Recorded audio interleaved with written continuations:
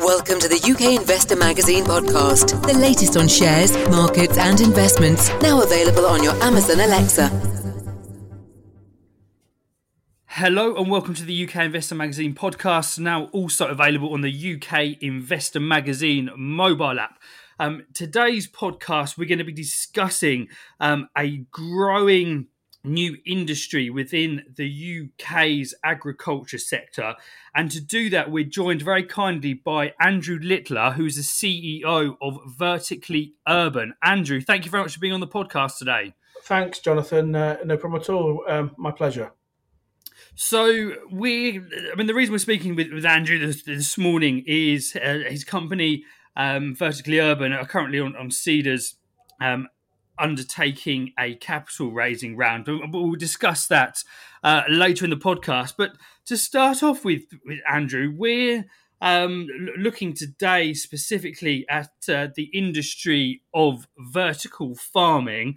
Now, for people that may not be familiar with the industry, what is the sort of basics of it, and how is that operating in the UK at the moment? Absolutely. Well, currently the UK is going through a very large trend of wanting to secure food supply, and that means that indoor growing is becoming more of a trend. We've seen in the last year alone, throughout the COVID period, inquiries going from very small inquiries to very large inquiries to illuminate farms in the United Kingdom with digital lighting, and all indoor farming requires digital lighting to do that. And the best way of doing that currently and efficiently and effectively is by utilizing LED technology. The farming sector, as it is at the moment, is a bit of a hybrid of a mix of two sort of zones. You've got your typical glass house or greenhouse, which are wanting to grow more of all year round and use something called supplemental lighting. And then you've got your indoor large farms growing. And what you're seeing is a big increase in the sector of wanting to grow salads, leafy greens, microgreens, all in indoor farms, which are done hydroponically mostly. And it's a very large growing market at the moment, and we're seeing some very good success in engaging with customers.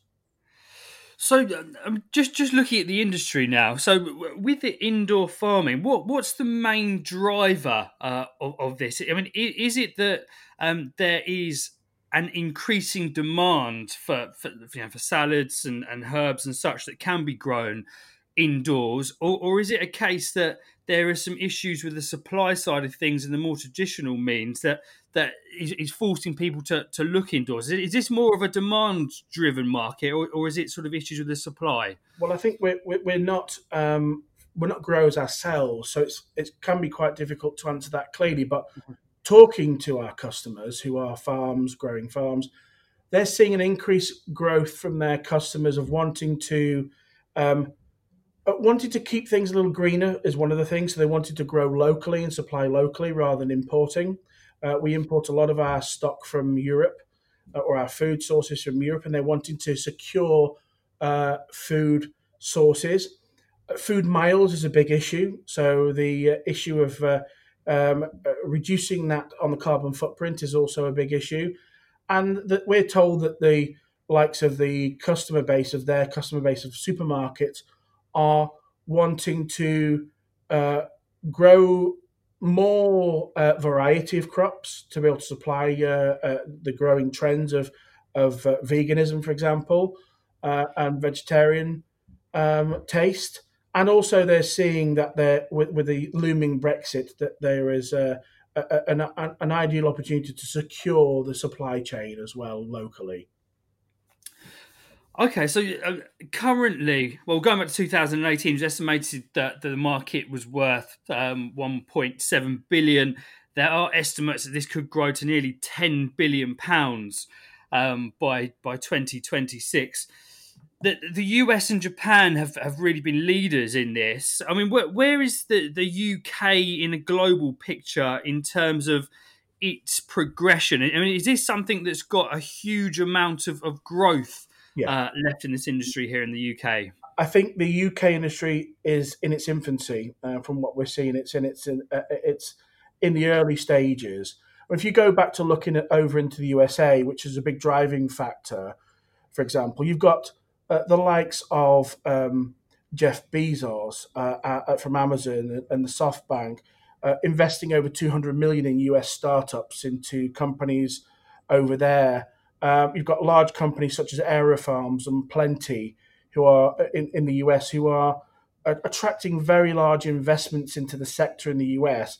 And that's now filtered into the UK, where a very large growing trend of customer bases are going from small startups from a few years ago into larger farms that are now growing quite largely in terms of supply chain to supermarkets. And in some cases, technology startups gaining large investment, capital investment to grow these farms. And some of the people we've been talking to over the last year have gone from either glass houses and moving into sort of warehouse style indoor growing.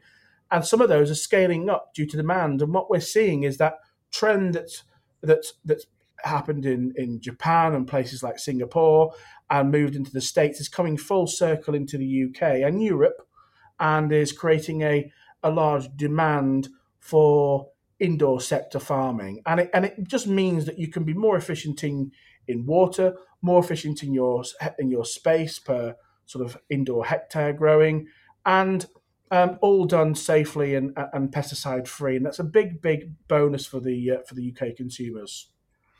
So, I mean, to your knowledge, Andrew, what's the, for a customer going into a supermarket, what's the visibility of whether a particular product has been grown indoors? I mean, are supermarkets making this something that they want customers to be aware of, or is it still something that's being produced and you can't really tell the difference between where it's being grown and indoors? Just to give listeners an idea of the scale at the moment and how they can see it grow going forward, what they should be looking out for. Well, I think what you should be looking out for is the label. If you walk into a supermarket today and pick a lettuce off the shelf, you can generally see the country of source and where it's come from. And I think that will change over the years to come. I think we're still in its levels of infancy where supermarkets are still importing. I think there's a change of cycle where that will change into large-scale growers that are beefing up their production and their growing capacities, and eventually over the next 12 months will trickle into the supermarket shelves. And I think you'll see that from the source. I think surprisingly you'll see that if you pick up things off the shelf, you'll see the source moving from imported from Morocco or Spain or wherever, quickly moving into sourced in the UK or grown in the UK. And that will be, I think, the key factors what you'll see to see that sort of change in place.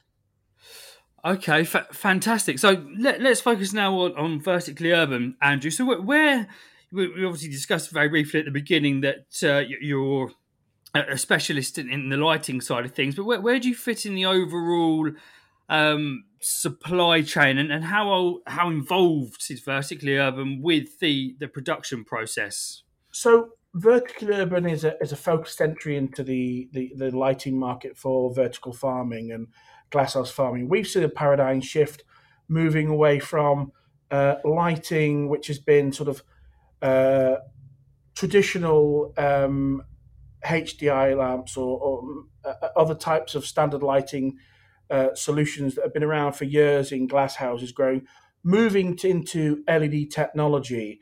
And the reason for that shift is that you're able to focus photons of light where they're needed. So the amount of light where it's needed on a crop indoors safely in a low profile environment. Before this happened, we were depending on lots of hectares of greenhouses doing this. And in winter months, you'd see supplemental lighting or anything at all, trying to boost yields. And now what's happening with Vertically Urban, we're seeing a very big focus onto technical digital lighting being installed into vertical farms. And what we're able to do is to offer a very low profile fitting, which is only 8 millimeters deep, which allows the grower to stack a lot higher. Vertical farms are layers of stacked growing trays or growing systems, and they grow to certain heights, whether they're growing microgreens or growing leafy greens or salad. And what our product allows us to do is to allow the grower to stack a lot higher, in some cases getting a better yield per square meter. We're doing that by utilizing the best photon yielding LEDs that's available to us, with our own proprietary extraction techniques for photon extraction, coupled with our manufacturing technologies and control technologies, so that you can zone, compartmentalize, and create different sectors within the growing area, so that effectively you've got a full grown controlled environment. And this sort of methodology comes inspired from sort of NASA in the space station, where they grow hydroponically in the space station. This has now come down onto planet Earth, as it were. And we're now seeing this shift into this new technology that's been around for some years, but it's hit the point where the return on investment is good for a ratio of growing to return on investment for farms. And we're seeing now urban farms growing. We're seeing smaller farms in London taking advantages of spaces that need to produce in very tight, small spaces, niche farms that grow locally to attend to the local restaurant businesses and the local consumer base. And we're seeing very large farms that are growing around the UK that are going to be supplying supermarket chains. And where we fit in is providing a turnkey solution for the growers or the farmers to install a manufactured and designed in Britain product that is revolutionary in its output and its design, very flexible in its format. What we're seeing is a lot of our clients or a lot of our partners that we're working with don't always want something that's off the shelf. The reason for this is because they're looking to create the next generation, the next level of lighting. Studies are seeing wavelengths of light produce different flavors, flavor enhancing technologies or techniques for growing. And we're also seeing farms or growers or designers creating a system that's flexible to create for the future. So you may see other crops coming in to be indoor grown. And what they're doing is adding that level of redundancy into their design so that they can switch on or turn on different grows of the month. Speciality crop that will come out or become more on trend with the consumer, and they've got to provide that level of flexibility in a farm to do so. So what we're providing is that level of flexibility from the outset, and showing people and showing farmers how they can do that by either managing the expectation of what they grow, or indeed creating levels of multi-channel lighting systems so that they can accommodate for whichever crop they want to grow in there. Okay, fantastic. So you're on Seedrs at the moment. You have a funding target of 300,000, which you're well on the way to meeting, not far off. So people that will be looking at investing in yourselves through Seedrs will always want to know what the competitive landscape looks like in your industry. So you've obviously mentioned there that you offer bespoke solutions, but I mean, who else is out there offering similar things? I mean, is it a case that the existing competitors is just very much sort of standard, a standard lighting system, or are there actually indeed other people out there that are realising this and sort of coming in with bespoke lightings? What does your sort of competitive landscape look like at the moment? I think a competitive landscape, if you look at where we are today and look at where the industry's come from the last 10 years, you look at the companies that are players in the marketplace, such as GE and Signify, Veloya, the Heliospectras and the Fluences of the world. They've all come from the industry and been in this for some time. What you'll notice from there is some of those names are from the lighting industry and have a division for horticulture. And they're predominantly interested in selling volume and supplying into large-scale projects. But what they seem to be able to offer is a product that's essentially a standard product, which is box shift in volume. What we're able to do in the competitive landscape is offer a solution that is both standard and competitive with our European counterparts, but also we're able to offer a solution. What we're seeing is when you go to a lot of the growers, they don't necessarily want what's available to them. They're looking for a solution, and what we've got is what we call a sort of almost like a bit of a Lego box of kit of parts. We've got standard product, and within that standard product, we've got building blocks, so we can build different light levels or different spectrums within that form factor. But in some cases, we're also able to deliver a completely bespoke solution, and the reason for that, farms will be coming to with their bioscientists, learning to know what they exactly want from spectrum wavelengths, from different colors. And they're now coming to us with a specification of and wanting to work with us as a technology partner, as a design partner. And we're creating unique solutions for them where they can add value to their business, grow and add value to their solutions business or their farms, and grow a unique offering which creates in their system a unique offering, whether that's through robotic movement within the farms, or whether that's through having human intervention within the farms. And whatever you do in terms of the landscape internally, there is a demand for either very different, a very equal split really from standard product with a variation, or custom solutions that are completely designed and developed from the ground up as a partner. And 50% of our pipeline today is coming from bespoke solutions, because a lot of these companies are sort of technology companies and driving UK advancements and wanting to create their own solutions. And 50% are already in industry and wanting to use the latest generation of technology, which Vertically Urban brings to the party. Now, what we also bring to the party is flexibility. And what a lot of the companies out there don't offer is a level of flexibility, because they're into designing, developing systems that are more driven at volumes, where we're driven both at volume and custom solutions, which allows us to be allowing us, or is still allowing us, to get a foot in the door and create a bespoke solution that's tailor-made for the project. But also, it's also allowing us to get our standard products, such as our Horti blade, which has multiple options of spectrum, in an environment in trials, which is then gaining recognition as a key product in the marketplace. And we're very proud to say it's made in Britain. Lovely, lovely. So, Andrew, let's just look at the financials now of Vertically Urban. Of course, this is very relevant to the Seeders round. You're raising 300,000.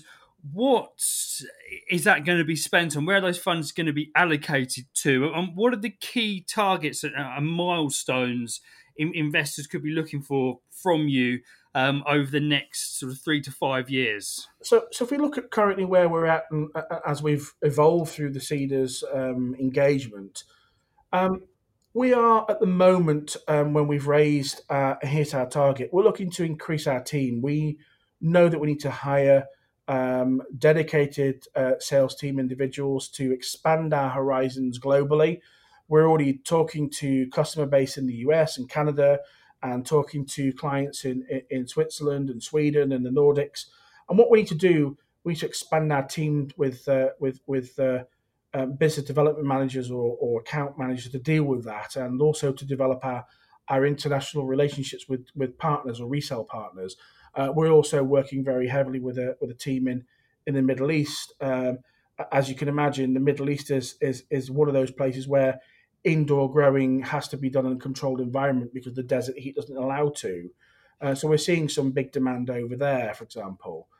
Then we would like to move into more of our development and fine tuning for manufacturing. So we've got a few new products that are in the pipeline of development that address different sectors in the marketplace, which is also growing. And then we've got our brand awareness. We are seeking to increase our brand awareness via trade shows, case studies, literature, brand awareness via opportunity, and also articles and promotion, and our digital digital media or digital social media as well. So those are the real areas of where we're going to invest the seed round into, so we can grow our opportunities. And at the moment, we've got a pipeline of opportunities over £30 million, which at the moment we are on track to be securing between sort of £3 and £5 million of order book in the new year, which would be fantastic, which would, I think, supersede our initial expectations. And so we're at the moment we're looking to have a great 21, and all the signs are looking very positive with some of the contracts and some of the orders that we've got on track at the moment for the new year. And hate to say, COVID hasn't stopped it; it's accelerated it more than anything. We're in one of these sectors where COVID hasn't had a negative effect on our market. In fact, it's helped towards the boom of the indoor farming sector, beg your pardon. And what we're seeing is that our inquiry levels have gone through the roof. Our engagement levels with our customers are being fast-tracked. They're in demand to increase their levels of farms, which is allowing our growth and our expectations to be somewhat at the moment conservative. But we're going to see rapid acceleration is what we see. Perfect. Thank you very much. So just to finish off now, Andrew. Now, with Souders, of course, you're a private company, so there's no immediate secondary market. So investors will be looking, what your plan is for the future in terms of providing them with an exit. I mean, do you think this is a business? Most businesses, private businesses, when they raise capital, look for a trade sale or it would be a listing. What's your idea? Obviously, things can change, but at this point in time, what is your plans, and where would you like things to go for the business? Well, I think we've got three exit opportunities, and those three one of those three will include a trade sale, an IPO, or a financial institution may look to invest or become partners or buy. But I think at the moment we're so heavily focused on the raise and the growth of the business. I think things will take its natural course over the years. But I can't deny that one of those three opportunities will invariably come along the way that the market's growing, the way we're growing. And I would probably see one of those three exits being taken up. Fantastic. So, Andrew, thank you very much for being on the podcast today. More than welcome. Thanks for having me. So, if you do check out the notes, you're listening to this, check out the notes to the podcast. There will be a link through to the Vertically Urban Seeders page where you can find out more information and make any allocations that you would wish to through the Seeders platform. So, Andrew, once more, thank you very much. Thanks, Jonathan. We hope you enjoyed listening to the UK Investor Magazine podcast. Please do share the podcast, and we really value any reviews and comments you leave us in your chosen podcast player. The views presented by the hosts and guests of the UK Investor Magazine podcast are in no way investment advice, and please remember all investment involves risk.